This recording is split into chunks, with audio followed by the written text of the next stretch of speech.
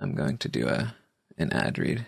These are my favourite parts of the Taran show. It's nice to have a front row seat for a change. I skip them for most, but not for Taran. Okay. Hello, everyone, and welcome to the Taran Show. Today's episode is brought to you by Harry's. See, that's what I do, and then I stop, and then I go, okay, now what am I saying? It's like a masterclass on podcasting for free. I can't believe you're not charging us. Harry's is a subscription shaving service that'll send you blades in the mail. Blades, but they also shave you. I think that's how it works. It's a company that was started by two ordinary guys who were fed up with buying overpriced razors. So they wanted to fix that by starting Harry's. They bought their own German factory with over 100 years of blade making experience to ensure the highest quality. And all products are backed by 100% quality guarantee. Just let that sink in for a minute. See, you should let me help you with your ads. My guests are taking over my ads. Oh, no. I feel like I learned so much about these German brothers or whatever. They're not German. They just bought a German factory. Okay, well, that's a weird thing to do if you're not German. Is this what all of this is building toward? Just you interviewing the Harry's guys? Yes, exactly. It's a long con. They paid you to start this podcast and then not run ads until like 15 weeks in. Well, look, the Harry's blades, they're great. I love shaving with them. You can see my face right now. It's wonderfully sculpted with blades, and I actually got a lot of people that were like, "Hey, I sent this Harry's gift to somebody and they loved it." So if you didn't do that, shame on you. But you can still take advantage of a great opportunity where they are so confident that you're going to love their blades. They're going to give you a trial set for free when you sign up at harrys.com/Taran. All you have to do is pay for shipping. So in that trial set, you're going to get a weighted ergonomic razor handle, 5 precision-engineered blades with a lubricating strip and trimmer blade, rich lathering shave gel, and a travel blade cover. This is sensual. A lot of edges. It is. It's great. When you feel the smooth glide of the blades across your skin, it's a sensual feeling. I can't wait for them to drop you as a sponsor. Make sure you get your free trial set. Go to harrys.com/Taran right now. That's harrys.com/Taran. You probably heard the various rude interruptions by my guest today. It's a special episode today. It's a holiday special. I decided to go for something a little bit different. I've got two friends of mine on the podcast, and we're just gonna talk about holidays and stuff. So get ready for it. He's not human. He is like a machine, making more podcasts than you've ever seen. Never programmed for a life because the show is the extent of his social life. It's the Taran Show, the Taran Show. Don't ask if he's single, you already know, cause it's the Taran Show. A simple name for a simple guy with a simple face. It's the Taran Show. Hello everyone again, and welcome to the Taran Show.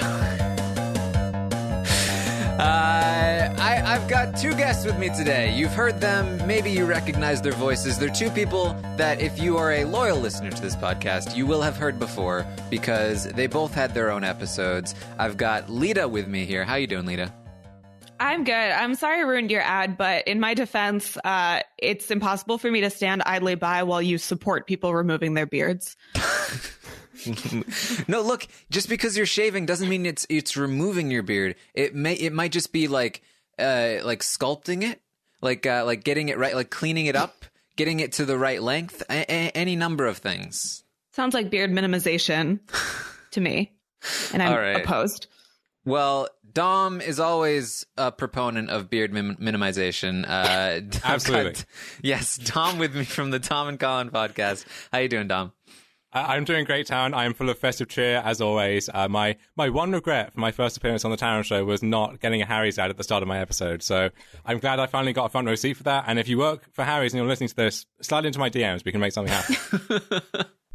This is a holiday special. We're going to talk about some holidays. This is the day after Christmas today, the December 26th, and I figured we'd start with what was your experience with Christmas, Lita? What did you do? Oh, well, you said this was going to be about holidays, and it's Boxing Day, so I only have Boxing Day material prepared. I thought that was what we were talking about. I wasn't aware of the Boxing Day. Did you go boxing today? Isn't this a British thing, Dom? I don't know. I had all my Hanukkah material prepared, and that's going to be useless now too. So I don't even know what's going on. I think that Boxing Day is a thing from like old England when like it was the day that they would give gifts to their servants after Christmas, right, Dom? Okay. Well, my servants didn't get anything this year, so maybe I'm just deficient. But I'm not quite sure what the story is there. Okay. Well, anyway. Yeah, Dom is not generous to his servants at all. I can confirm this. Yeah, you can spread that. That's tea. Anyway, I had a nice Christmas. I am one of the many, many, many people in America who is Jewish but has one non-Jewish parent. So my mom grew up doing Christmas, so we do Christmas here. We don't get a tree or do wreaths or anything. Seems a little too goyish, but we have a big traditional feast of vegan chili, as is, I believe, what Jesus instructed. And we just go to our best friend's family's house and celebrate in the fact that because I have parents that are two different religions and they're divorced, triple gifts, everyone. So try not to be too jealous. And Dom, what did you do? Yeah, well, I'm doing this at 4 p.m. on Boxing Day, so you can tell how my holidays are going.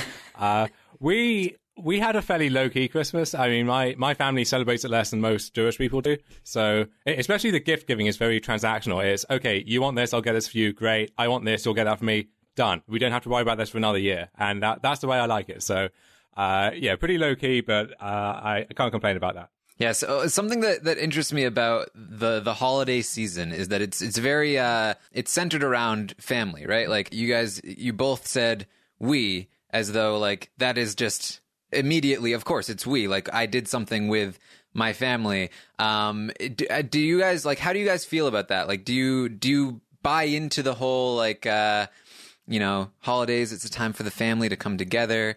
Is that something that you appreciate about the holiday? I mean, I guess yes, but I always try to make sure that when I talk about family, found family is included in that. So like for me, I have a really small family, and also none of my extended family lives anywhere near me. So I didn't grow up like seeing grandparents or aunts or cousins or anything on very many holidays. So like I said, like we went to my best friend's family for Christmas. Like that's our tradition. They come over for Thanksgiving, and to me, like that's all in the realm of family. So I think whatever you can make family to be, if that's just you and your cat, or if there's like really no one in your life that is healthy for you to spend the holidays with, like I definitely think like that's a good point that you made, because like I don't want to stigmatize people who like don't have good relationships with their families, but hopefully you could go and find someone that means family to you if your biological family doesn't suit you. I would definitely echo that. So my natural family, if you want to call it that, both my parents are quite old. So every further generation of my family is that much older as well. So there aren't many of them left, and the ones that are kind of scattered around the country. So it's hard to get everyone together in one place. A lot of the people in my family who are my age some of them are working over Christmas. Some of them are at university, so they're just even more scattered than you'd expect them to be. So they're not with the people that they know. So it's hard to get everyone together. And if you're not in the situation for whatever reason where you can't have like the perfect idyllic Christmas where your whole family's having this meal around the tree, that's fine. And I think it's tough if you're in that situation to see all these people especially on social media with all of their like Merry Christmas posts, which you can feel happy for them, but at the same time, I can imagine it's tough if you don't have that yourself, and you're sitting there at what should be this happy occasion, wondering why you don't, as if it's like reflects on you in some way. Yeah, and holidays are so like that now. Like all of them, I feel like we used to call things like Valentine's Day like Hallmark holidays, but now I feel like they're social media holidays, where like what has been leveraged by like the Hallmark company to make money is now like leveraged by social media platforms that like if it's Father's Day, like you have to do a picture collage of your dad on Instagram. Otherwise, like you are not a good child or whatever. Even if your dad, whose dad has Instagram, like no one actually sees that. It's purely performative. Like unless you take a screenshot and send it to your dad and be like, look how many likes I got. Like it's just not, it's not actually out of like, you know, it feels good and you feel like there is a good intention behind it. Like you want to show off how awesome your parents are or whatever. On social media and like give them that credit. But I think with Christmas and a lot of those things, like people are just looking, and I'm totally guilty of this too, but people are just sort of looking for like the perfect snapshot of their day, which is not like a diatribe against like, so like we're not living life, we're just living through a camera or whatever. Like I don't care about that. I just mean like I think that contributes to like a lack of inclusivity sometimes around the family issue. Yeah, it's interesting. Like, I think I sort of just realized that, like, Lita, you were talking about your parents being divorced. I think, I guess probably all three of us have divorced parents, right? Mine were never married, but it's in that same kind of oeuvre. Yeah, right. Mine weren't either, actually. Now that I'm thinking about it. But yeah, I always thought of them as divorced, even though they were never actually married. But yeah, like when I was growing up, I actually like I had an interesting scenario where my sister's dad was married to my mom and then they got divorced, so like they were my divorced parents, and I, you know, we had the weird Christmas thing where it was like, you know, Christmas at my mom's house and then we'd go to my stepdad's house, or you know, whatever, and there were 2 Christmases and stuff like that. And then later on in my life, when I was still pretty young, though, I ended up meeting my real dad. So then there were 3 different like Christmas things, sort of like Christmas with my dad, which was just kind of like a one-on-one thing. Christmas with my stepdad, which was like him and his whole family and my sister and all of them. And then Christmas with my mom, which was like that whole side of my family and my grandma and my sister and my brother. And I never really liked any of them too much. I just liked the presents. And that was the thing that, like, as a kid, I was like, oh, yeah, you know what? This is kind of a weird situation that I'm not super fond of, but at least I get lots of different kinds of presents. And that was always the upside. You didn't like any of them, like any of the people or any of the Christmases, any of the different... Any of the Christmases, really. Like, you know, like Christmas is, I still have this sort of nostalgic, like idealized version of, you know, going down the stairs to a Christmas tree and there's lots of presents on the floor. And like getting to open them and like, oh, lots of stuff. But like, it really is, it's like the stuff. Like I don't have the memories of like, you know, like family coming together. It just never was something that I never felt like I belonged there. So I never really got that sense of like Christmas family spirit, but I did love the presents. That was what I liked. But that's weird because you don't like your birthday.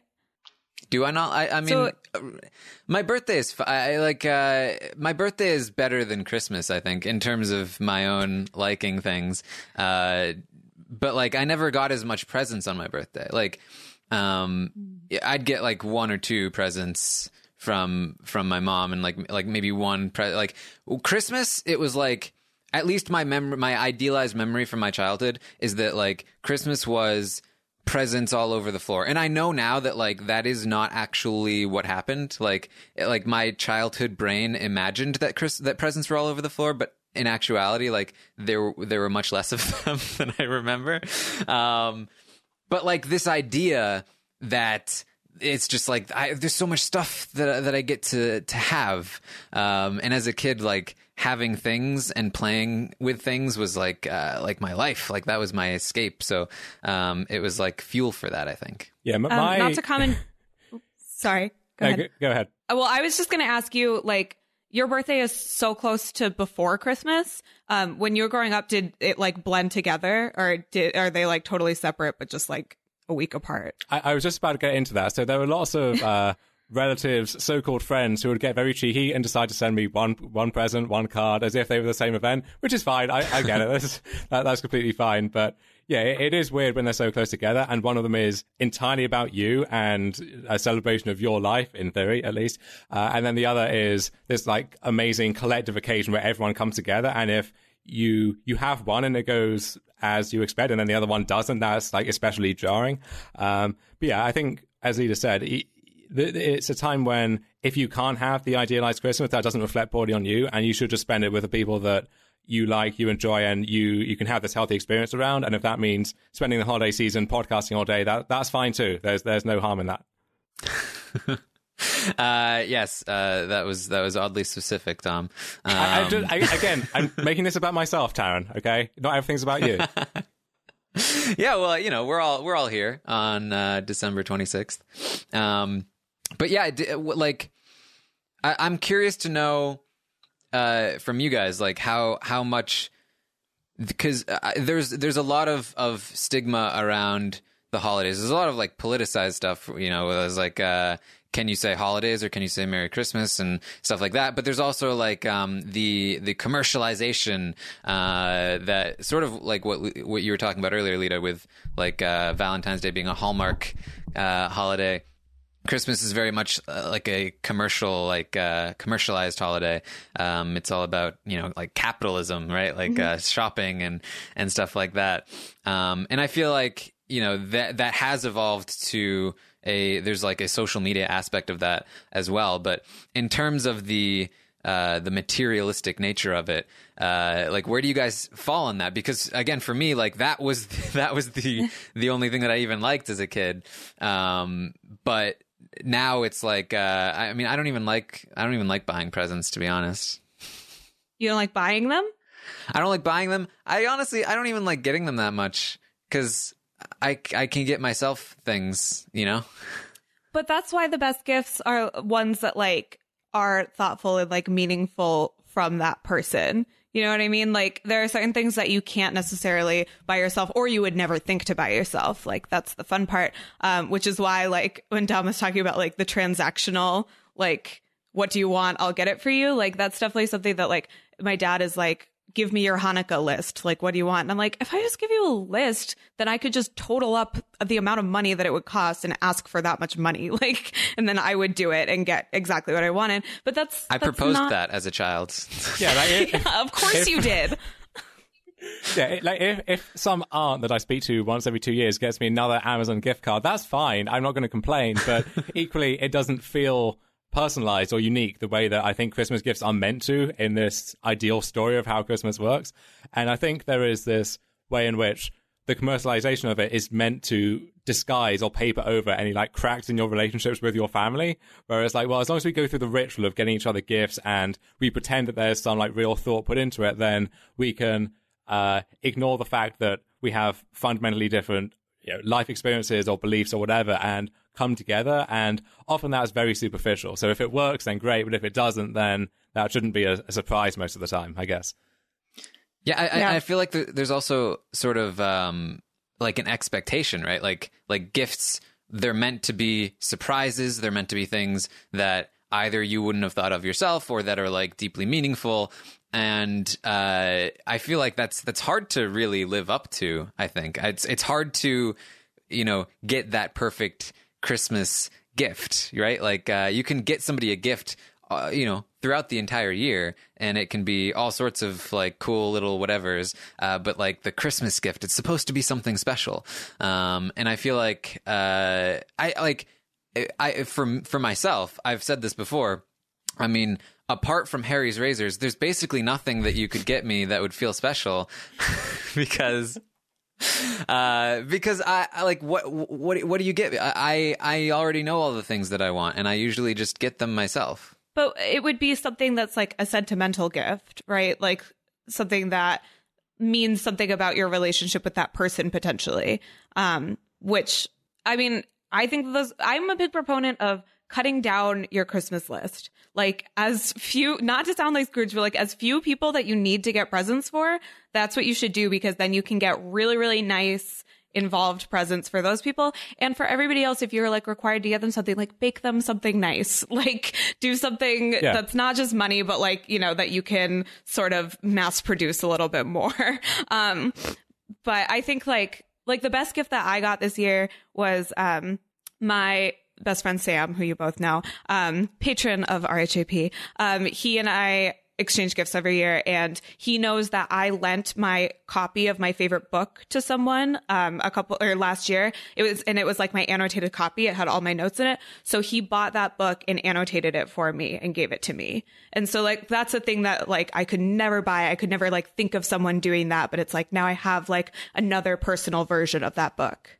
Yeah, I think if you know someone well enough that you can get them the perfect gift, I think that's already a good sign for your relationship, and it doesn't need to be tied to a gift. Like that shouldn't be a deal breaker in any way. And then also, you don't need to get it for them at Christmas. Get it for them at any other time during the year when they're not expecting gifts, and it's going to be even more of a nice surprise for them. Yeah, that's what I was going to say, actually, which is just like, it's the pressure to come up with something that is meaningful that I think almost robs it of some of its meaning, where it's like I've gotten sentimental gifts in the past, and I don't remember any of the ones that I got on Christmas. I do remember the ones that I wasn't expecting, that just came out of nowhere, that really felt like this isn't because Christmas is coming up and you were like, okay, what can I do for this person because there's this date coming up? And instead they were like, oh, like you just like thought of me and wanted to do something for me or give me something like out of the blue. And that's always felt more meaningful to me. But maybe people are saving the ideas for Christmas. For some people, it's true. It's possible, but it's almost like thinking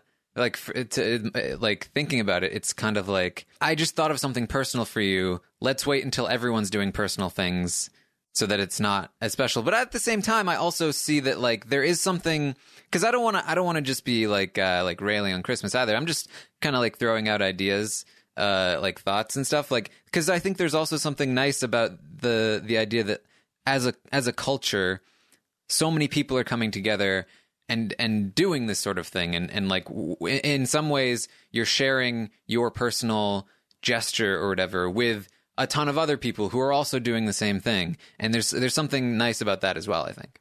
Yeah, and I mean it's also just the time of year that people are going to see each other, so. For some reasons, it's just like a convenience thing. I know what you're saying, though. Like, it does feel a little performative and like very capitalistic. And I'm not like a huge proponent of like gift giving for Christmas, like culturally or anything like that. Like, obviously, like I am cognizant of like the capitalistic integrity of it. But I think like while we're here existing in this culture with these norms, like, and there is that pressure, like it is nice at least to have the feeling of like giving a good gift and things like that. And also on Hanukkah, like in like actually in Israel, not in like the Americanized version of Hanukkah, you're only supposed to give socks. It's not even a gift giving holiday. It's just like the US is so greedy and like materialistic that they were like, well, if Christians get to do it, like Jews should get to do it too, which is like nice that we don't feel left out,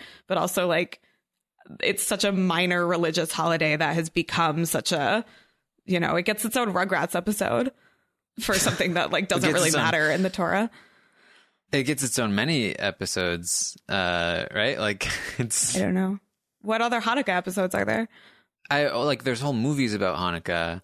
There are? I remember like there's like animated movies. There's one by Adam Sandler.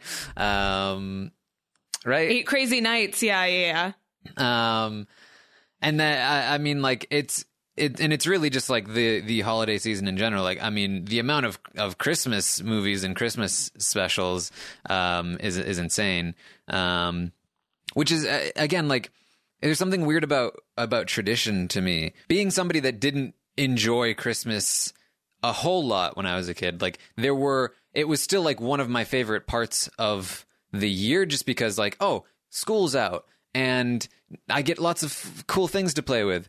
But like I never really bought into like the spirit of Christmas kind of like existential joy of it. But I still feel the sort of like cultural pressure of like, I want to recreate the nostalgia of my past, and like this, it's almost an imagined nostalgia that is like, you know, there's this image of Christmas. It's almost like the image of a nuclear family that lots of people try to aspire to be, but it's like there's this image of Christmas, and I feel like I should be trying to recreate that because that's what happiness is. And even though I know myself and I know that's not what I want and it's not what I like, there's a little part of me that's still like, am I doing it wrong though? I feel like I'm doing it wrong. Yeah, I mean, that's true of like anything that has like a large set of expectations, like any milestone in your life. I feel like I know that I felt like that on my 21st birthday. It was like I was actively like at my party being like, is this fun enough? Like, is this, I know that it's supposed to be super fun, you know, and it's like, I am having fun, but am I having enough?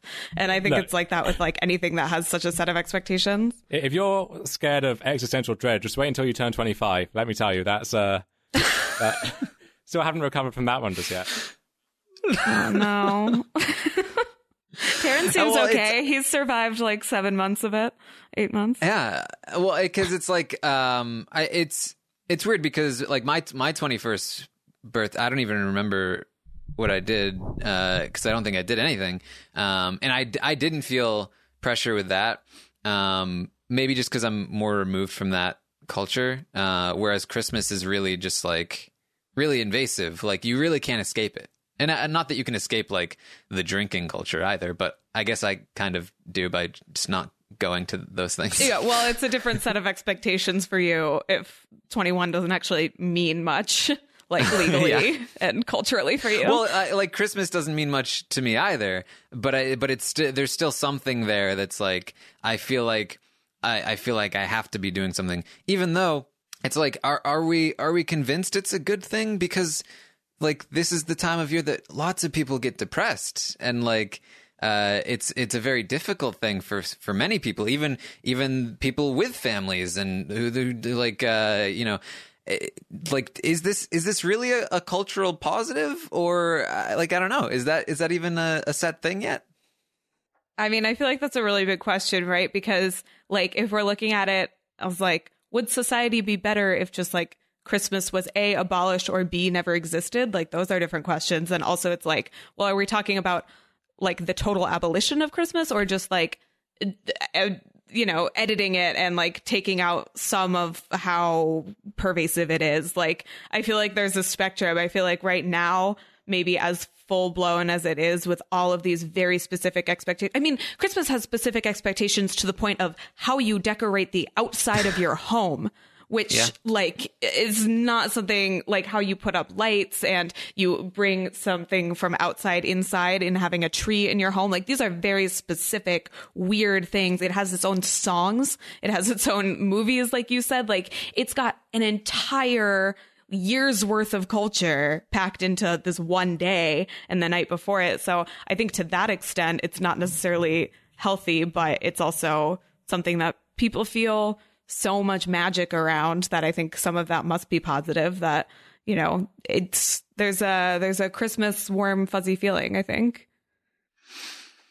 Yeah, it's weird because it's one of those things, like there's clearly a lot of positive things about it. And I think that anything that is able to bring families together in a positive way is a very, very good thing.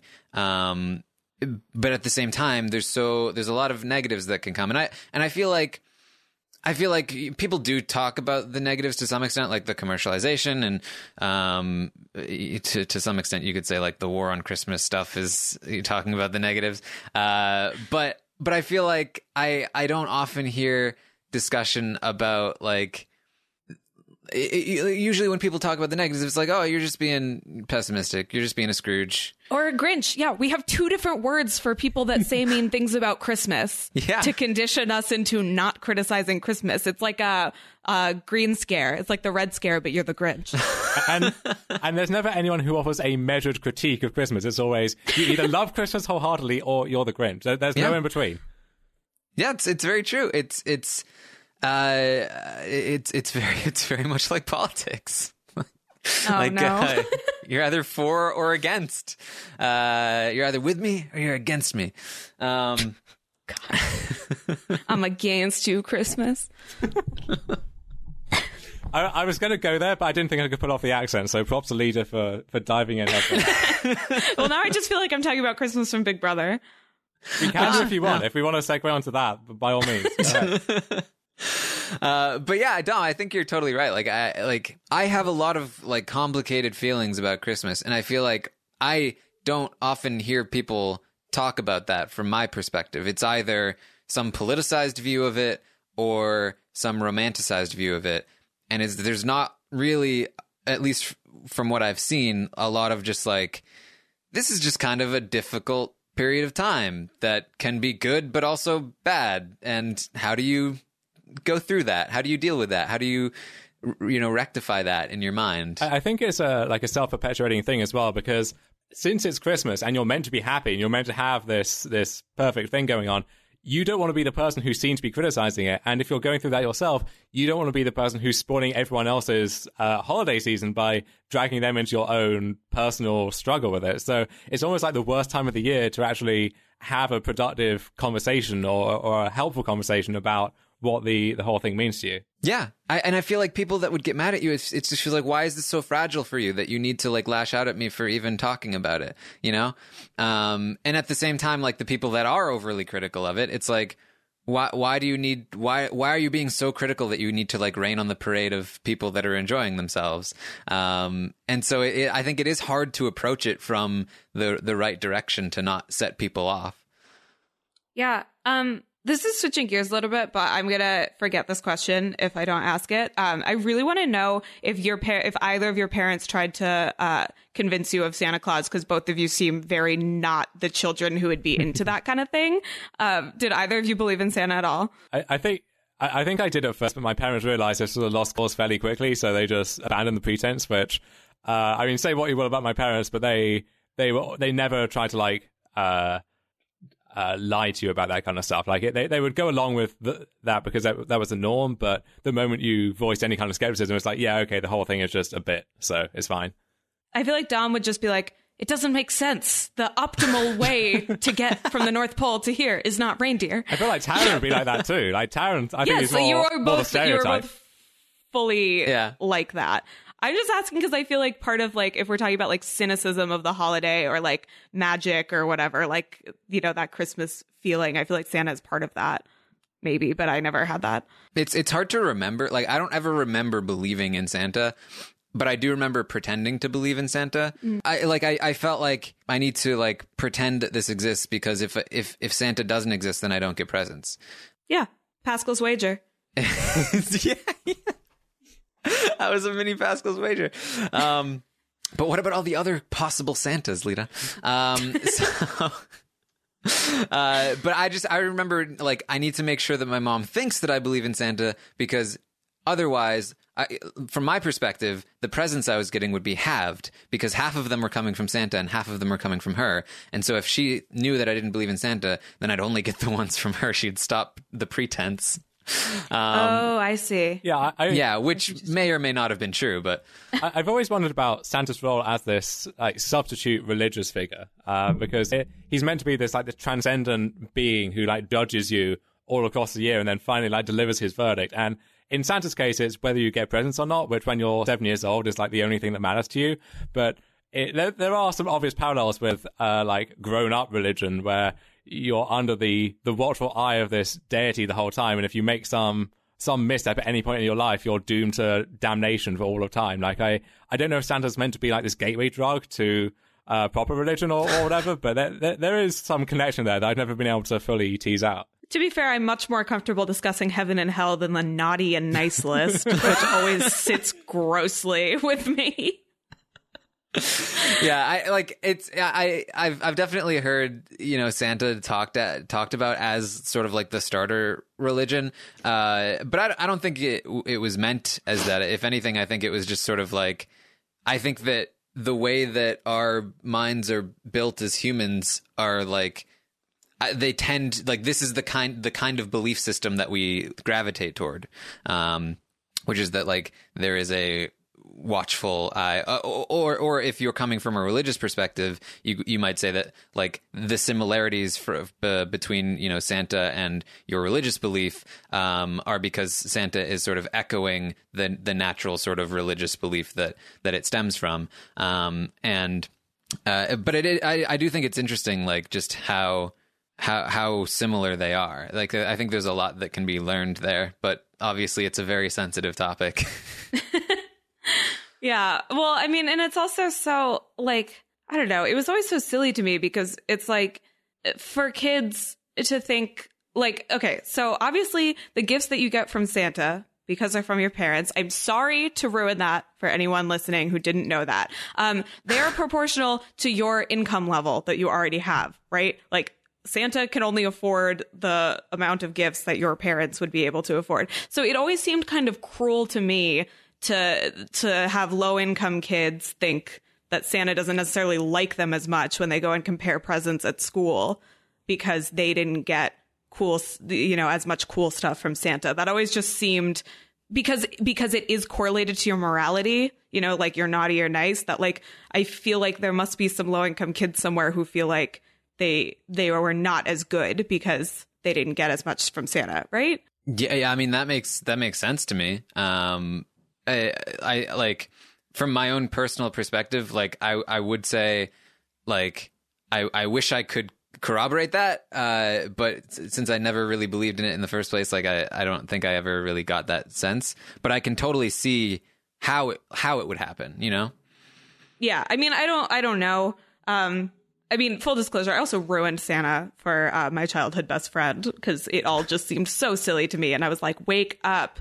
You're being lied to. It's propaganda. It's not really what I said. But I feel really bad about it. But it just all seemed so ridiculous. But I think to compensate, I believed in the Tooth Fairy like way too long, like way past the age where it's appropriate, just because I thought that was a much more fair thing where it was like, no matter what, no matter how good my tooth was, whatever, like I got $1. That's what it was $1. And like, I didn't have to actually do anything but like allow my skeleton to naturally fall apart and then put it under my pillow. And I always thought that was a lot more fair and just than Santa Claus.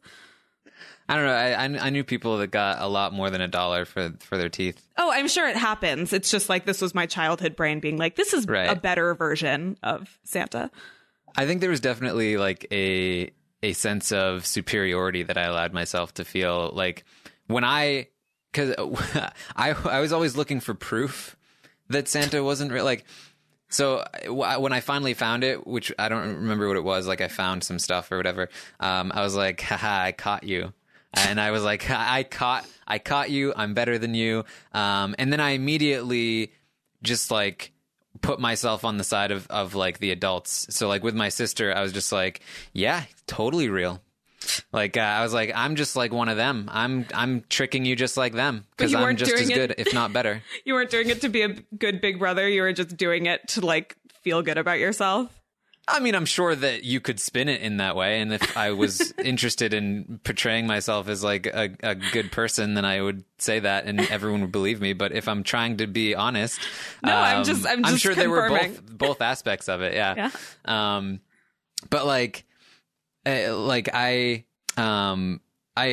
just like the feeling that I was in the know, and that not only was I like tricking my mom into thinking I wasn't, but I was tricking my sister into thinking like I was on that. It was very much just like I needed to feel like you were playing Big I felt Brother. Very separate. Yeah. You were playing Christmas Big Brother with your family. Yeah, well, because like if you are the person that is like running to, if I'm the person that's running to my sister, like, you'll never believe it, Santa is definitely not real, then it's like that presupposes that I was once tricked as well, and that I need to like relay the message.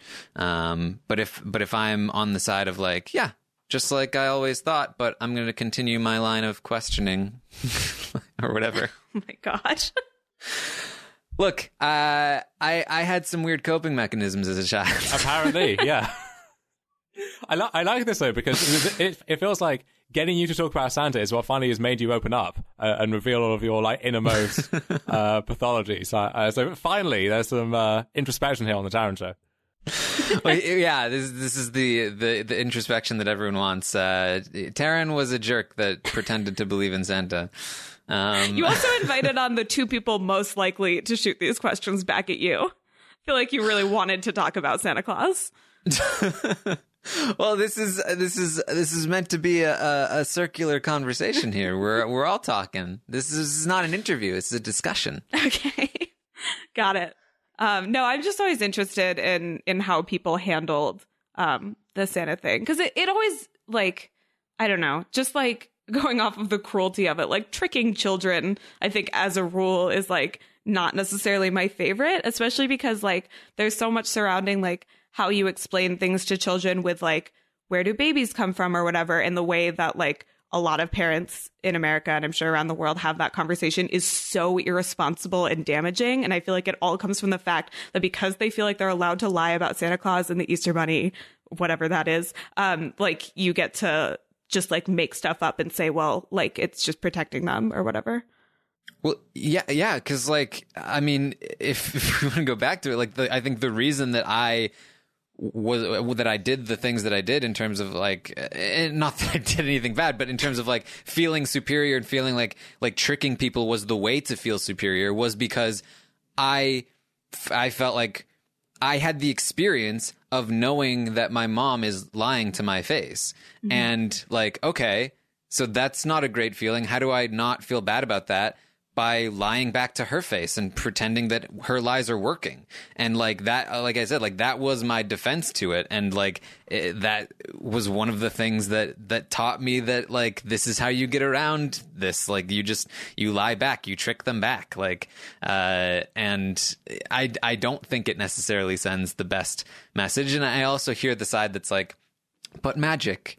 But like, I feel like there's a way to have magic in your life that's not based on a lie. Right, like I completely agree. You can get into fiction. You can immerse yourself in these worlds. You can be like this super Harry Potter fan or something, with the understanding that none of it is real. Like you don't need to pretend that this is actually part of reality for that to make sense to you or for that to like resonate with you in any way. And yeah, it does feel weird that every set of parents just automatically gets this practice at lying to their children. And there's got to be something unhealthy in there somewhere.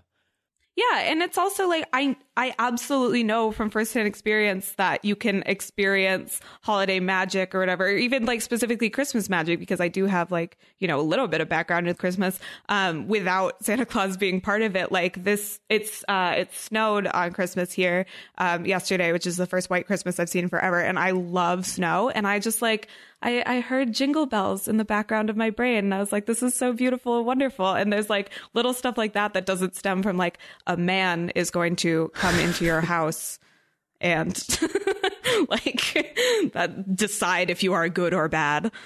Yeah, and eat your food.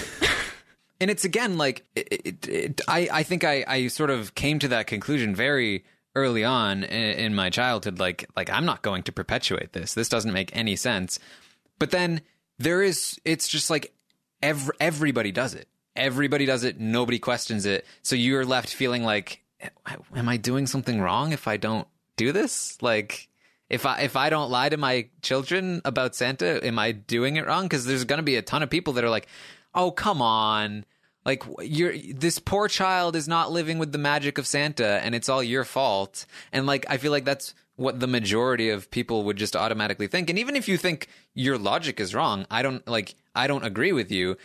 If everybody does it, you get that feeling of pressure. Like I might be doing something wrong. Like maybe I'm the weird one and I'm messing things up. And if your kid is the only one who hasn't been trained to believe in Santa, and now they're spreading their knowledge to their classmates or whatever, now they're the asshole who ruined Christmas for everyone in their class. Yeah, but this is already, and I understand that there are schools that are not mixed religion, but this is already something that all of the Jewish and Muslim kids in my class we had this responsibility to not accidentally slip up.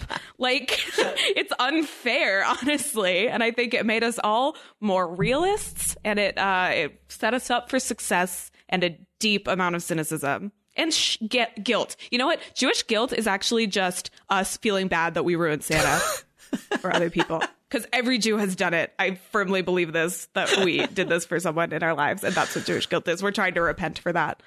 All this time, we thought it was, this biblical thing, but it was actually just about Santa. Yeah. I don't know where Catholic guilt comes from. That's a different thing. Someone else would have to answer that. But yeah, it was like always just like a weird thing that was like, normally I didn't really like feel a cultural divide with my non-Jewish friends, like except at Christmas. It's just like, okay, like this is a time of year where I have to keep a secret that I didn't agree to. Great. Did you really have like experiences where your friends were talking about like Santa or something and you had to be like, Yeah, I mean, like I said, I did ruin it for my childhood best friend, but that was more of like a choice because I just felt like this is just silly. Like I like care about you too much to have you be like duped by your parents repeatedly. But no, I mean, other than that, like even if it was just like, like watching a Christmas movie or something in school, if there was like a Christmas episode of, I don't know, what's something educational, like the Magic School Bus or something. Do they have a Christmas episode? I feel like we watched Christmas episodes in school and, Santa is a main theme. And it's like, okay, well, Santa is in the conversation. He's in the discussion and half the room is talking about him like he is a real person who exists. And half the room is laughing at them. Like it's also weird because like in so many Christmas movies, the skeptic or like the person that doesn't believe is portrayed as the villain, or like the misguided person that needs to be like enlightened, right? So it's like when you're a child, like knowing the objective truth, it's very difficult to reconcile that dichotomy of like, wait a minute, but. So am I in the wrong here? Like what am I doing wrong that I am the villain in this story? I don't understand. Yeah. No, and I like never really watched any Christmas movies, thankfully, except for Elf, because I loved Elf. I feel like that's one of the less like, I don't know, like less preachy movies. But yeah, I feel like whenever I like catch like especially like childhood specials or whatever, they always talk about the Christmas spirit in like such tangible terms as if like you either have it or you don't. And then like you go through this experience and you just like find it. And it's like, I don't know. It doesn't resonate with someone who didn't grow up with like Christmas being in any sort of like religious or cultural context where it was just like, yeah, I got gifts from my mom, but we didn't like do it on Christmas while my parents were still married. We like only had Hanukkah. So. Yeah, it's weird, and I think we've had this conversation before, Lita. But like, there's something that's weird to me about like it's again like this thing where it's such a massively shared cultural experience, and that can be a really good thing in a lot of different ways. And I wouldn't necessarily want to abolish it, but at the same time, there are a lot of potential negatives where it's like there's a lot of like cultural pressure and even just like actual pressure, like why aren't you with your family? Why wouldn't you do that? Or like why aren't you happy? Why aren't you giving gift? Why aren't you doing what everyone else is doing? You loser, you crazy person. And I think that's one of the contributing factors towards like why people get depressed, or like even when you are doing those things, you get the sense of like, well, there's this mythical thing that's supposed to be the ideal version of Christmas, and I don't feel like I'm living it. I feel like I'm super stressed, or like that I'm not close to these people, whatever it is. There's so many different ways for it to cause pain.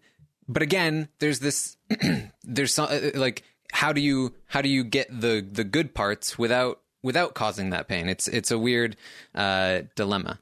Did your parents, or did you of your own volition, did you ever go to church or anything growing up? Like, did you grow up with Christianity outside of just doing Christmas? So I went to a Catholic school, but I was an atheist the whole way through. And so, like, the holiday seasons which were most tied into religion, you were at home for, so that never really factored into anything at all. And then my parents, I suspect my dad is actually a Christian. Like, he goes to carol services, he goes to church occasionally, and he joined a choir. despite never really singing. Okay. Hey, I'd join the choir. Yeah, Taryn and I have both been Right, in but as choirs. far as I know, he had never really sung before and was not that good at it. So I'm not quite sure what's going on there. But yeah, I love that. I suspect he may secretly be a Christian. He's in the closet as a Christian. tough to say. But yeah, like, I always used to enjoy just going to the midnight mass or the carol service. I think services like that are especially weird if you don't have that sense of like family yourself. But if you're just going there by yourself and you see everyone going there in like these massive groups, it is a bit disconcerting. But yeah, I always used to enjoy doing that. I didn't this year, but not for any particular reason. I just didn't really feel like it. Yeah, because I feel like it's also like I don't know. It's hard because Christmas is such a major holiday, so I can't really like imagine how it would be different if you're religious versus not religious. Because like I know that for Hanukkah, like there are Jews that I'm friends with that don't do anything all year for the Jewish holidays, but then they just do Hanukkah. And for me, like I feel like that is really different because like that feeds into like the media narrative. Like Hanukkah is like the biggest Jewish holiday, whereas like for people like, and this isn't to say like this isn't to place a value judgment on being like more or less Jewish, but I go to services like, you know, for the high holidays and stuff like that. We always did Shabbos growing up, so we lit the candles every Friday. So Hanukkah never felt like as big a deal, I guess. And so it's been weird, like as an adult being like, oh, this has to be such a big enough deal to the point that it compares to Christmas in like how we celebrate it, which is like also weird pressure. So I just wonder like if you have that religious element, like how much, if like a lot of the fluff and the Rudolph of it all bothers people on Christmas, that it's just become so detached from religion. I don't know. I know it does for some people, but I'm talking about like not political pundits, like the everyday Dom who like grew up going to church or whatever. Yeah, I imagine I think especially for a lot of older people, the fact that it's now become like this really commercialized event doesn't really sit well with them. But I think they're just happy that it is still an event that people celebrate and they can add their own like religious import to it if they want to. And just the fact that it's still treated as like this culturally relevant touchstone is, I guess, a good thing for them. Yeah. I mean, Taryn, you've gone caroling. Isn't that like a religious thing? Isn't that religiously affiliated? I don't know. I'm asking you. I did not know until you told me that you did that. I didn't know that caroling was a real thing. I thought it was made up for TV. Well, I mean, I get like every song we sing basically is like, even just in the choir was I guess like to set up. I sung in the choir for my high school. I was in the chamber choir, and like basically every song we sing is like, you know, God, like praise God. I love that song. Ave Maria. One of the classics. God, like praise God. Yeah, that's my favorite Christmas song ever. There's like lots of biblical references and stuff, and then like lots of Christmas songs as well are like very sort of biblical. And when we went, our chamber choir, we went caroling. We went to like different places, and like there were old people that were like, "Oh, God bless you," like. So like even though I didn't really see it as all of your impressions are just so good. Thing. It might be. I don't know what the origins of it are. Of Christmas? It does sort of seem like it would be a religious thing. Okay. Of caroling. No, of caroling. Because it might take a while to explain if you're not familiar. Yeah. The history of Christmas carols. They were first sung in Europe thousands of years ago, but those were not Christmas carols. Those were pagan songs sung at the winter solstice celebrations as people danced around stone circles. The word carol actually means dance or song of praise and joy. Yeah, we understand. It is fun to think that a lot of the most cherished Christmas carols are actually just like pagan chants that have been reappropriated for the modern day. I mean, that's just generally how our culture works, I think, right? Like lots of things that meant something else a long time ago. Yeah, every top 40 hit right now is just a pagan chant that has been reimagined by Selena Gomez or whatever. It all goes back to it. It all goes back to that the chanting in The Seventh Seal. Great movie. Well, I just didn't know that it was a real thing because, like, obviously I lived in a Jewish neighborhood. but it didn't make sense to me that, like, what do they want? What is their motives? Why are they doing this? The caroling? Yes. What do you want To when you bring ring someone's joy. doorbell? I mean, I just wanted to do what I was told, I guess. Do you And also ask sing. people, would you like us to sing a song for you? Or do they just open the door and you immediately start belting in their face? We didn't go door to door. We went to an old person's home. Oh, great. Okay, that's different. People who can't That's leave so and can't shut different. the door on you just have forced to sit there and listen to you singing. We went to some schools, and I think we went to like a couple people's houses, but like we didn't go like door to door around a neighborhood or anything. Yeah, see, that's what I don't know is real. Like going and knocking on people's... First of all, people don't even answer the door if you ring the doorbell anymore. Like, I would be really mad if I opened the door and there were a bunch of people singing at me. yes, I completely agree. And I don't know what they want, and I don't know why they're doing this. It's cold outside. Do they take tips? I don't understand it. Have you had any experience with this stuff? Thankfully not. If this is a custom anywhere, it hasn't reached our shores just yet. So that's one thing I can be thankful for this Christmas season. Well, I think if it hasn't gotten to England yet, it's not like caroling is on an upswing. Like, I don't think it's going to make it there. I think you've successfully usually it's evaded us it. who's forcibly imposing our customs on everyone else. So Do you guys have a memory of your favorite Christmas gift? absolutely none. So I'm going to be useless for this part of the conversation. Can you make I one don't up either, that's but really nice? because I feel like that's a thing that people have, but and even though like the gifts were my favorite part, like I don't remember a particular one. I mean, I remember lots of little things, but I feel like maybe they're more like associated with the memory than like the actual item. I'm trying to think because I feel like something that is my favorite Christmas gift, I might not even remember as being a Christmas gift. Like if it was like a book that I really loved or something, or like something that I used a lot, I feel like it would just be like, yeah, this is just like a thing that I have that is integrated into my life. I don't remember where I got it. Well, see, I feel like this is the thing where like the expectation is like you see those videos of like kids from the 90s getting Nintendo 64s and they lose their shit.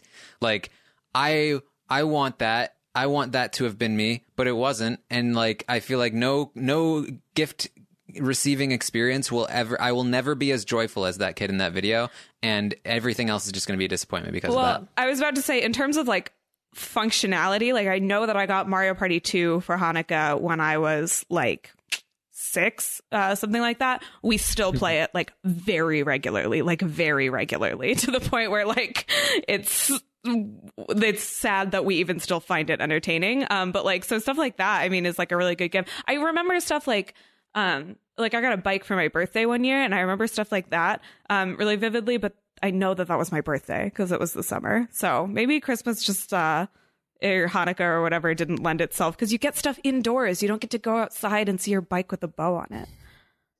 Well, again, it's sort of like because I do remember getting gifts outside of Christmas and or my birthday, like because they were so shocking and singular and like meaningful. But like I don't remember any particular gift on Christmas. I just remember the overall feeling of like, oh, I get lots of things, but like nothing ever stands out. I feel like they just blend in.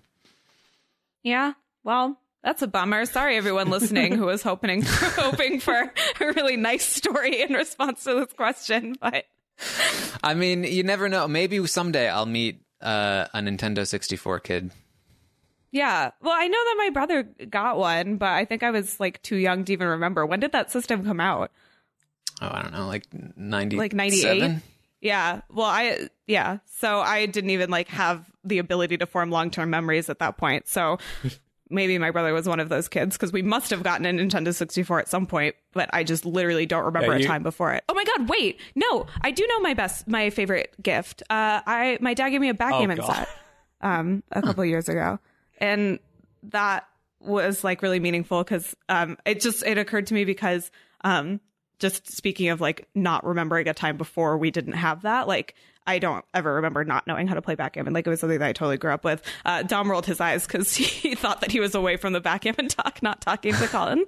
But yeah, I think it was like a sort of a rite of passage. I think he gave it to me when I was like, when I was a freshman in college. Yeah, so it was like, you know, now you get your own backgammon set to hustle people at school or whatever. So that was meaningful to me. I didn't lose my shit like a Nintendo 64, but... Exactly. Doesn't count unless you did. Okay. Sorry, there wasn't a For the viral record, video of it. Never got an N64. I mean, we did. It's very sad. I never did. Oh, I'm sorry. I did have a PlayStation, though. Which, Is that come better? on, there's like no comparison. Okay, No, good. N64 is way better. That's what I think, but I don't know. I don't have actual video game opinions because N64 is the only one I know how to play. I played like Tony Yes. Hawk. Pro and... Skater. Yeah. Yeah, Oh my. I still have that. It's really hard, actually. Yeah, the games were harder back then. Yeah. We didn't get But more fun. participation trophies for Tony Yeah. Hawk Pro Skater. I'll tell you that. Back in the day, the games were simpler but more complex at the same time. They were more fun. You could play with friends without having to be online. It was way better. There's no points. There's no loot crates. There's no nothing. What's a loot crate?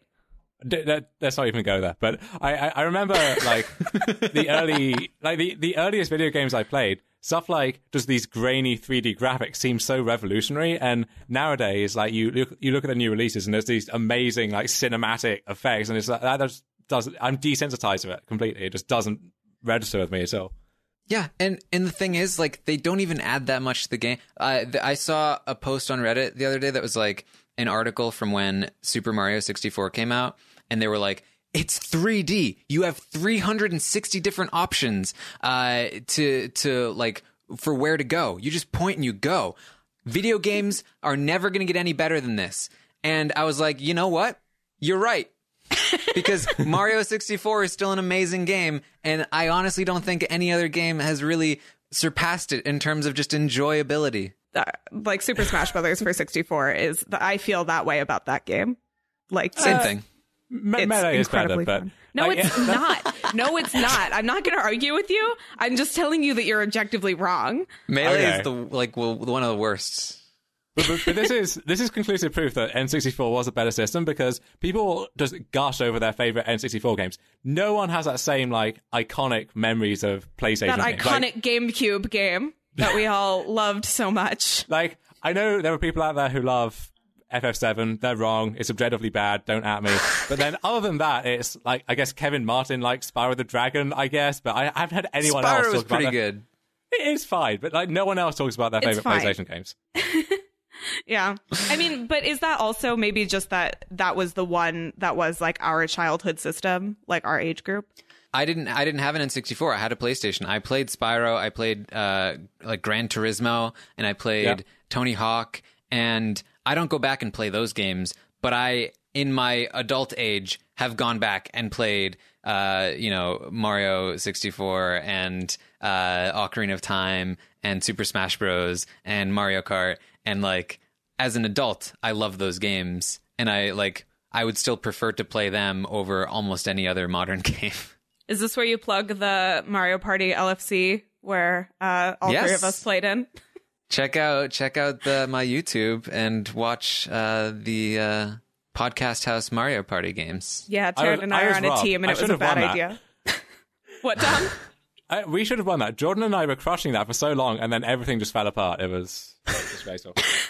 I mean, you were never gonna win. I'm always going to win Mario Party. It's a law of nature. You do not get to I take knew credit for that. But we were doing well enough for long enough that I started to get this glimmer of hope, and then it was just extinguished instantly. I was just toying with my food. Mean. It sort of relates in a way, though. Like, having played video games in the past, like, they used to be my whole life in many ways. Like, that video games were my escape. I loved them. I played them all the time. I felt like my whole life is video games because I don't like much of the other stuff. And then as I have grown up, and I think this is something that I'm sure a lot of people experience, but like, now have a life separate from video games, and I actually like myself, and I'm happy, and I don't need to escape.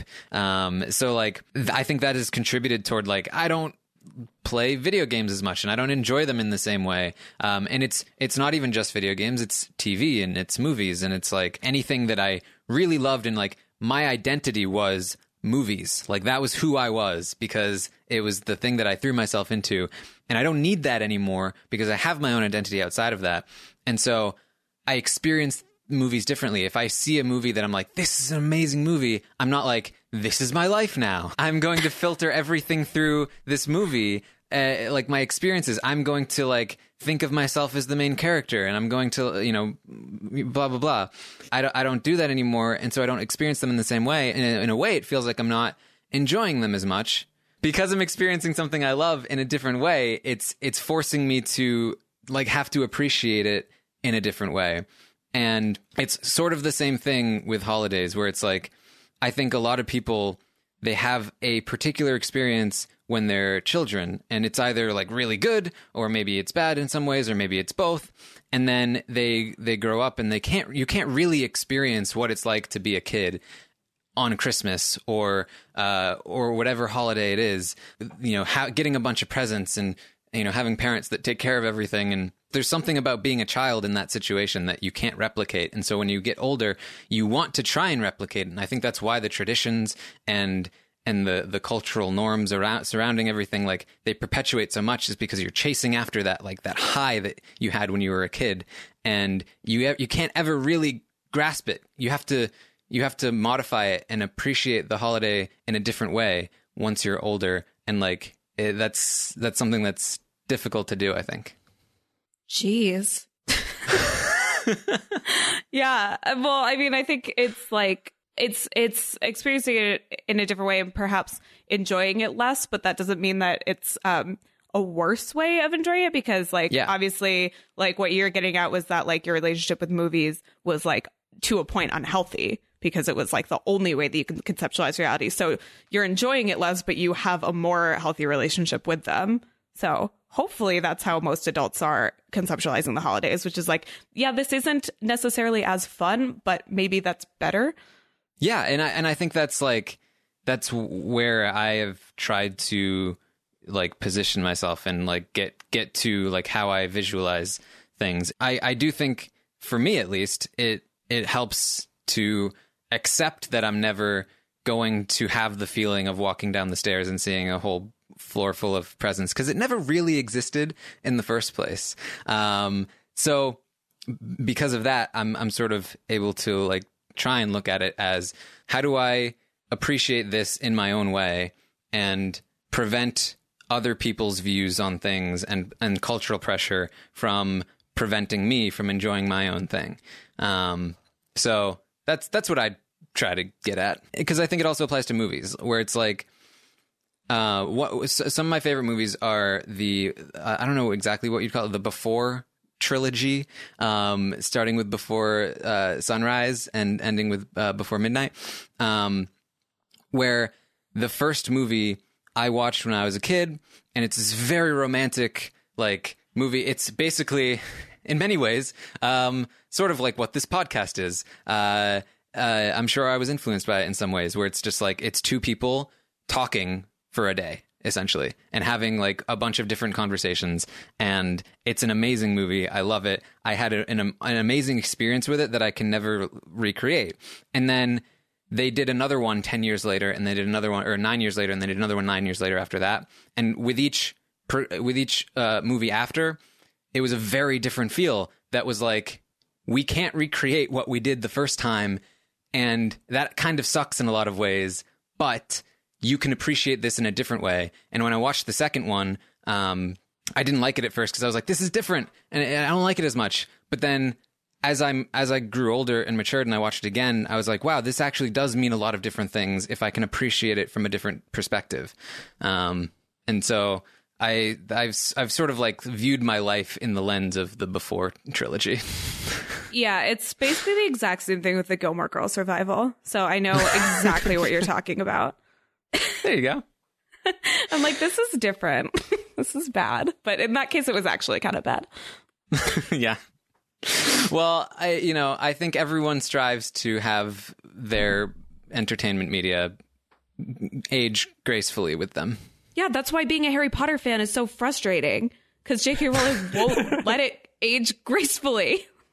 The weirdest thing is how J.K. Rowling seems to now think that Harry Potter is reality, and the ultimate, like, arbiter of what people should believe is what Harry would believe if he were real. So, like, she just, like, wades into these political debates on Twitter about, well, Dumbledore would think this, or Harry would think this. It's like, these people don't exist. You invented these people.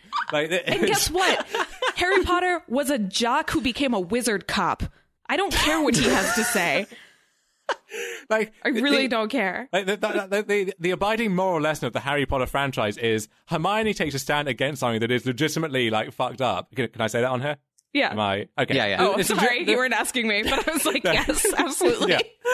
Like, Hermione actually takes, like, a serious moral stand that is worth taking, and is just dismissed and made fun of by the entirety of the school for it. And I know there's some debate over whether Hermione's meant to be like this self-insertion by J.K. Rowling, so what are we meant to think about that? But either way, it's still like, what message are people taking away? That if you're actually opinionated about something that matters, it's like, well, sucks for you, I guess. That was a bad move on your part.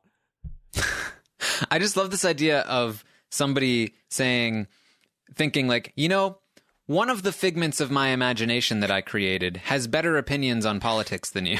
Like, we should aspire to that figment of my imagination. I'm currently wearing Harry Potter memorabilia. I love Harry Potter. I just need J.K. Rowling to let it die, because every piece of new information we get, like, just somehow retroactively ruins the original series a little bit more for me. So sorry to ruin your introspective rant, Jared. It's like the big feminist takeaway from Harry Potter is that, like, Hermione takes a stand against slavery, and the reaction is, "Oh, she's so annoying." God, it's like, well, God, you're so self-righteous, Hermione. What an SJW. I love the series. It's still one of my favorite childhood memories. I'm just saying that some parts of it don't age well, and one part of that is the author, so that's a shame. Are there any holidays we don't have cynicism about? Like, are there any holidays that you really like and, like, see the sort of, like, magic in or whatever, and tend to be less cynical towards? I don't think so. I think I feel sort of similar toward all holidays. I think, like, holidays in general are just kind of weird, and they're mixed in terms of good and bad. And I think there's just so much expectation and pressure surrounding them.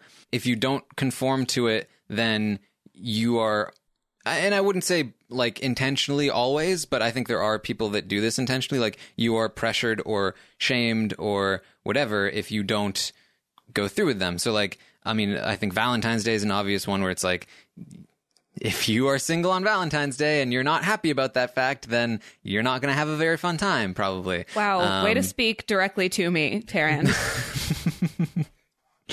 Really rude. And like Thanksgiving, especially, like, Thanksgiving is even more about family, I think, than even Christmas. Like, if you don't have a family or you don't have a good relationship with your family, I think especially if you don't have a good relationship with your family, because then it's like why aren't you going to Thanksgiving? Why are you shunning your family, you terrible, horrible monster? Why aren't you loving them unconditionally? Seeing all of these social media posts about people anxious about having to, like, manage their racist uncle or just stuff like that, it's made me very thankful that Thanksgiving is not a thing over here. So that's one thing which I'm glad I can't relate to. Well, what about Charles Dickens' Day? Isn't that basically the same thing? That's the British version. Tom, are there any holidays that you feel strongly towards positively? None come to mind. I mean, if you gave me time, I could think of reasons why I could be convinced to like them. But no, I mean, they're holidays. If you can enjoy them, great. But I think it's the kind of thing which, if you have to be prompted, then there's already an issue. Like, if you can enjoy that sincerely and without any motivation, that's the whole point. And if you have to, like, put on this character to enjoy a holiday, then it's what are you really getting out of it ultimately? Yeah, I'm with them on that. I love a lot of the like purely religious ones. Like I love Passover, which is a hot take because a lot of Jews really don't like Passover because that's the week where we can't eat bread or pasta or anything that tastes good. But I really like it because you just like gather around the table, have a big meal, and just like tell the story of Passover, and it's like very communal, and everybody takes turns reading and stuff like that. So I like ones like those because it's just like kind of like. You do one thing. Well, there's 2 nights of Passover. You do 2 things, and then it's like sort of a private exercise in like self-discipline or whatever. Also, this may shock everyone, but I love my birthday. Like very unironically, I think birthdays are incredible that we just give each other gifts for staying alive. Like, I think that's like a very incredible invention of society. It's just like, oh my God, you survived. Well, when is your birthday? I don't think you've ever told us. Shut up. As if either of you know She gives offhand. us monthly reminders. You make fun as if either of you know offhand when my birthday is. I can see Taryn going to Twitter right now It's to look it up. 9/11, right? Stop. Colin started a rumor for the listeners that my birthday is 9/11. I don't know why he did it. It's not. It's May 26th, and clearly neither of you knew that, so you don't get to make fun of me for talking about it too much. I actually was going to guess June 26th, so I was pretty close. Okay, great. Well, obviously Look, it wasn't... you okay. confused me. I knew it was the 26th, but you confused me with all the monthly increments. When you're like, every month is like, this is my 6th month, this is my 7th month, this is my 12th month. It's like, well, The 12th I'm going to month get is confused just a on the month. birthday. That's just how time works. You would Aaron, think but- you would think that, but the way that you view it, it's like, no, it's like 12 months. It's my No. 12th birthday. You get partial credit, okay? That's all you're getting. No, he doesn't get partial credit for after me saying I was going to say the wrong date. That does no partial credit at all. No, it's We're setting the believable bar because low. I did get the number right, Okay. but the month Great. wrong. Yeah. Well, that wouldn't have made any sense because that was after we went to Vegas and I spent the entire time being mad at you on that trip. So obviously it was before True. that. But see, I don't remember what month we went to Vegas. I probably would have said August. Well. I don't know. Okay. Well, whatever. Birthdays are amazing. I'm and- glad it was such a treasured memory for you, Taryn. It really Yeah. Look, I just don't keep track of months very well. Okay. Sure. Ever that's your since I stopped being in school, they just don't matter to me. The full-time podcaster isn't on a regimented yearly schedule. Like even when you're working full time, it's like who cares what month it is? Good point, I guess.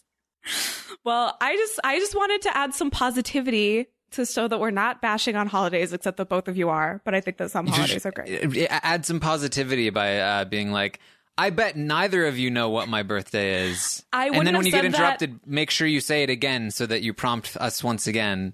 Because Dom was accusing me of talking about it too much, as if either of you actually knew. I was merely joking that no one can remember your birthday, which apparently is true, Taryn. Yeah, Taryn. I didn't see you coming up with any numbers, Dom. I bet you I'm didn't not- even know 26. I'm not the host of the show. I don't have to keep this ship going straight. I do like that this is coming right after the Matt Hoffman one where he went on a whole rant about people who shouldn't force you to remember their birthdays. Well, we're our old enemies, me and Matt Hoffman. We have an age-old rivalry that was obviously a subtweet in a podcast at me. I'm just kidding. We've never met, in case anyone doesn't actually know that. I'm a big fan of his recap of the recap coverage. Oh, it's fantastic. But yeah, I am definitely cynical toward holidays, but I don't begrudge anyone their holidays. In fact, I enjoy them for other people. Like I enjoy that. I like watching. I watched Coco, the new animated movie, all about family coming together, Day of the Dead. Great stuff. It was very heartwarming. I was very happy for that movie and those fictional characters. I'm not gonna try and rain on people's parade. But I think, I just don't want my parade rained on either. Don't be like, well, you suck if you don't do this. I think I'm very individualistic. The communal stuff, like big cultural events, they just don't mean much to me. I don't you know what I mean?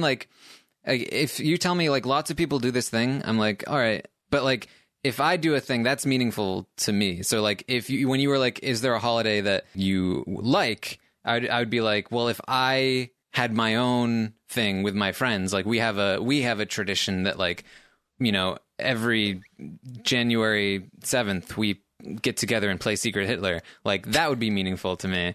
As opposed to just every day of the week. As opposed basically. to Secret Hitler Day on January 6th. You know what I mean? Like, Christmas is everybody's identity. Like it's hard to have your own Christmas identity because it's so massive and commercialized and whatever. But like if it was me and my group of people and we called it Schmishmas and that was our holiday, that would be more meaningful to me because that would be me expressing my own thing, if that makes sense. When is the inaugural Schmishmas? I want to get an invite to this. It's obviously December 26th when we do the Terran special, Terran holiday special show. It's actually called the Schmishmas special. Please stop taking the Schmishmas out of Merry. Please stop taking the Schmish out of Merry Schmishmas. Are we allowed to say Schmishmas again? Does it trigger the lips? Yeah, those PC freaks haven't gotten to it yet, so we can still say Schmishmas. Karen, it's Schmappy Schmolidays, please, for the more culturally sensitive here. Even with the very specific examples we've given here, it's interesting that despite the three of us being like, I think understanding each other pretty well and being quite close, like we have like these non-overlapping experiences in some ways that we just can't really understand. So like so not eating meat, for instance, Lita and I can understand that on some level in a way that Taryn, I'm assuming, unless you're a closet vegetarian, like that's just and you're not on really your bad wavelength. at it.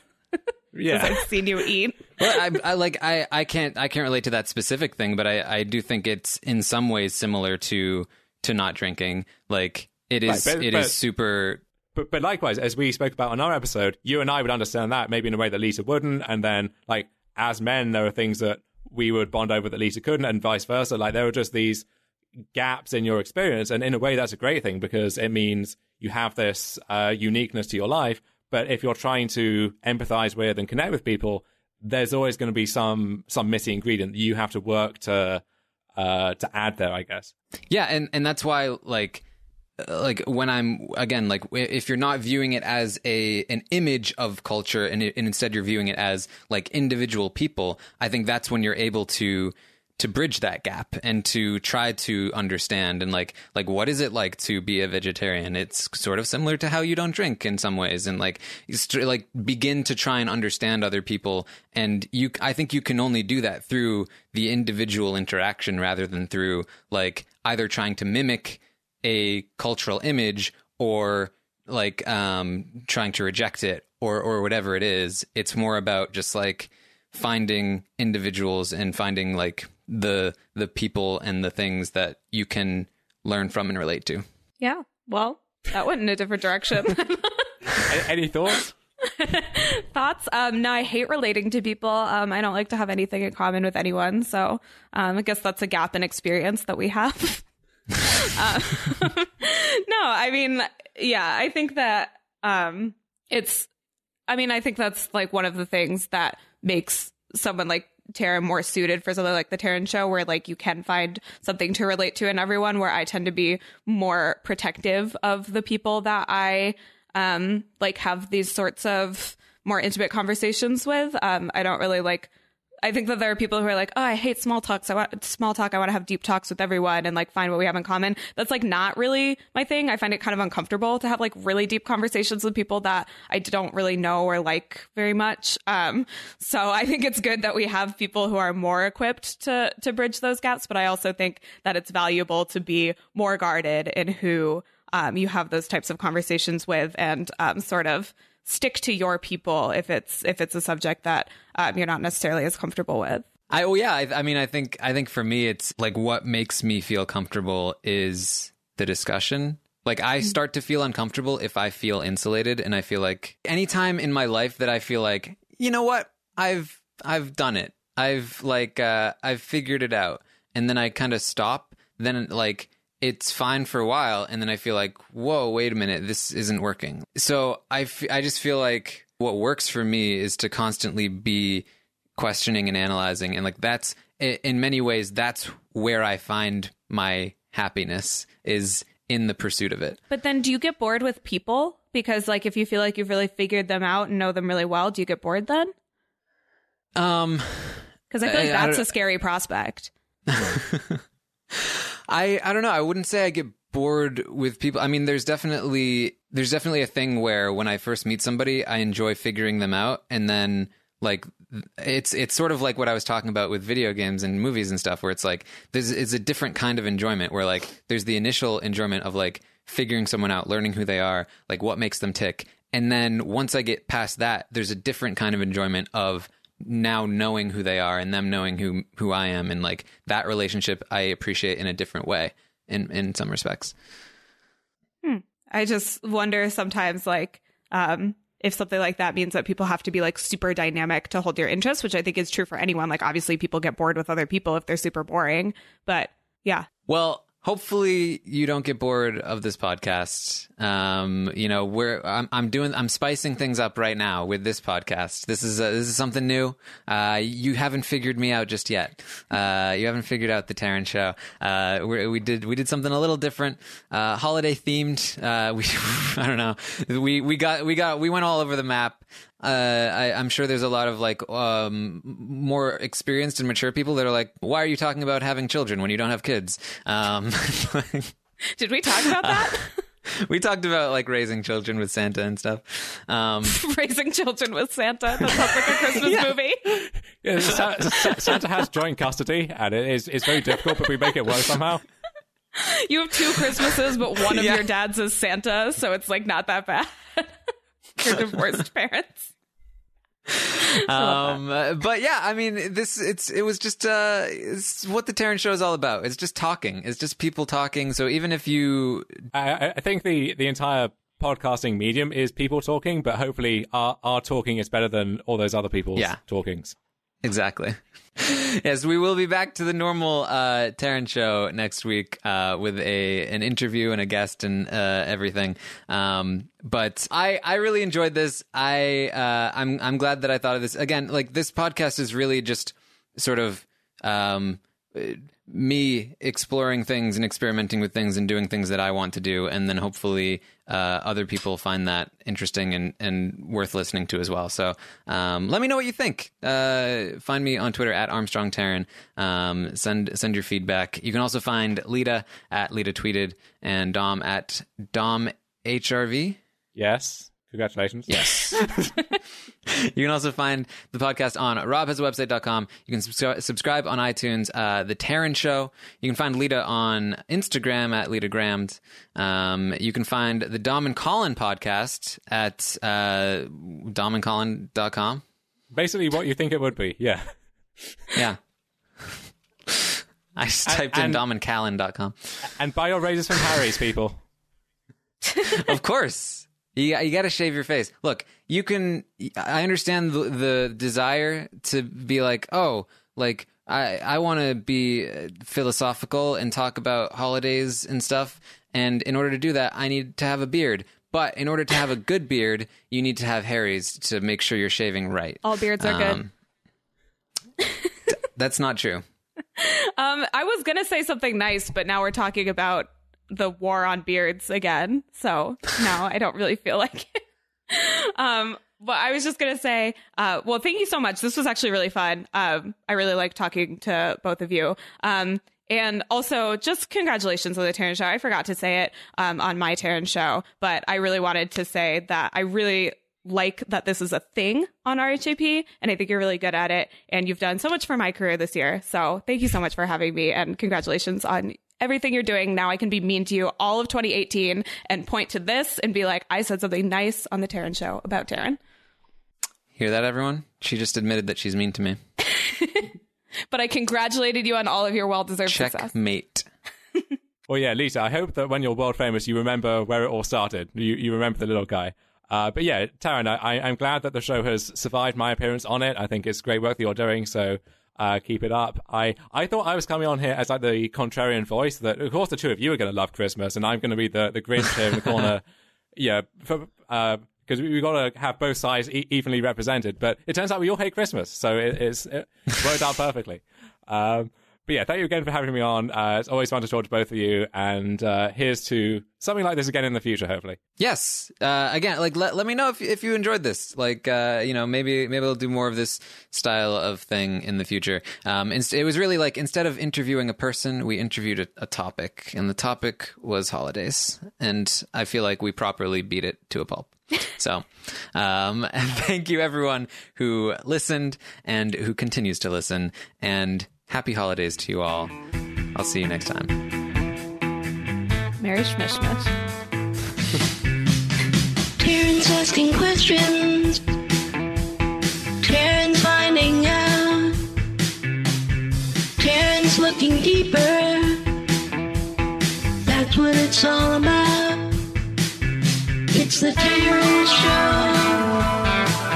So you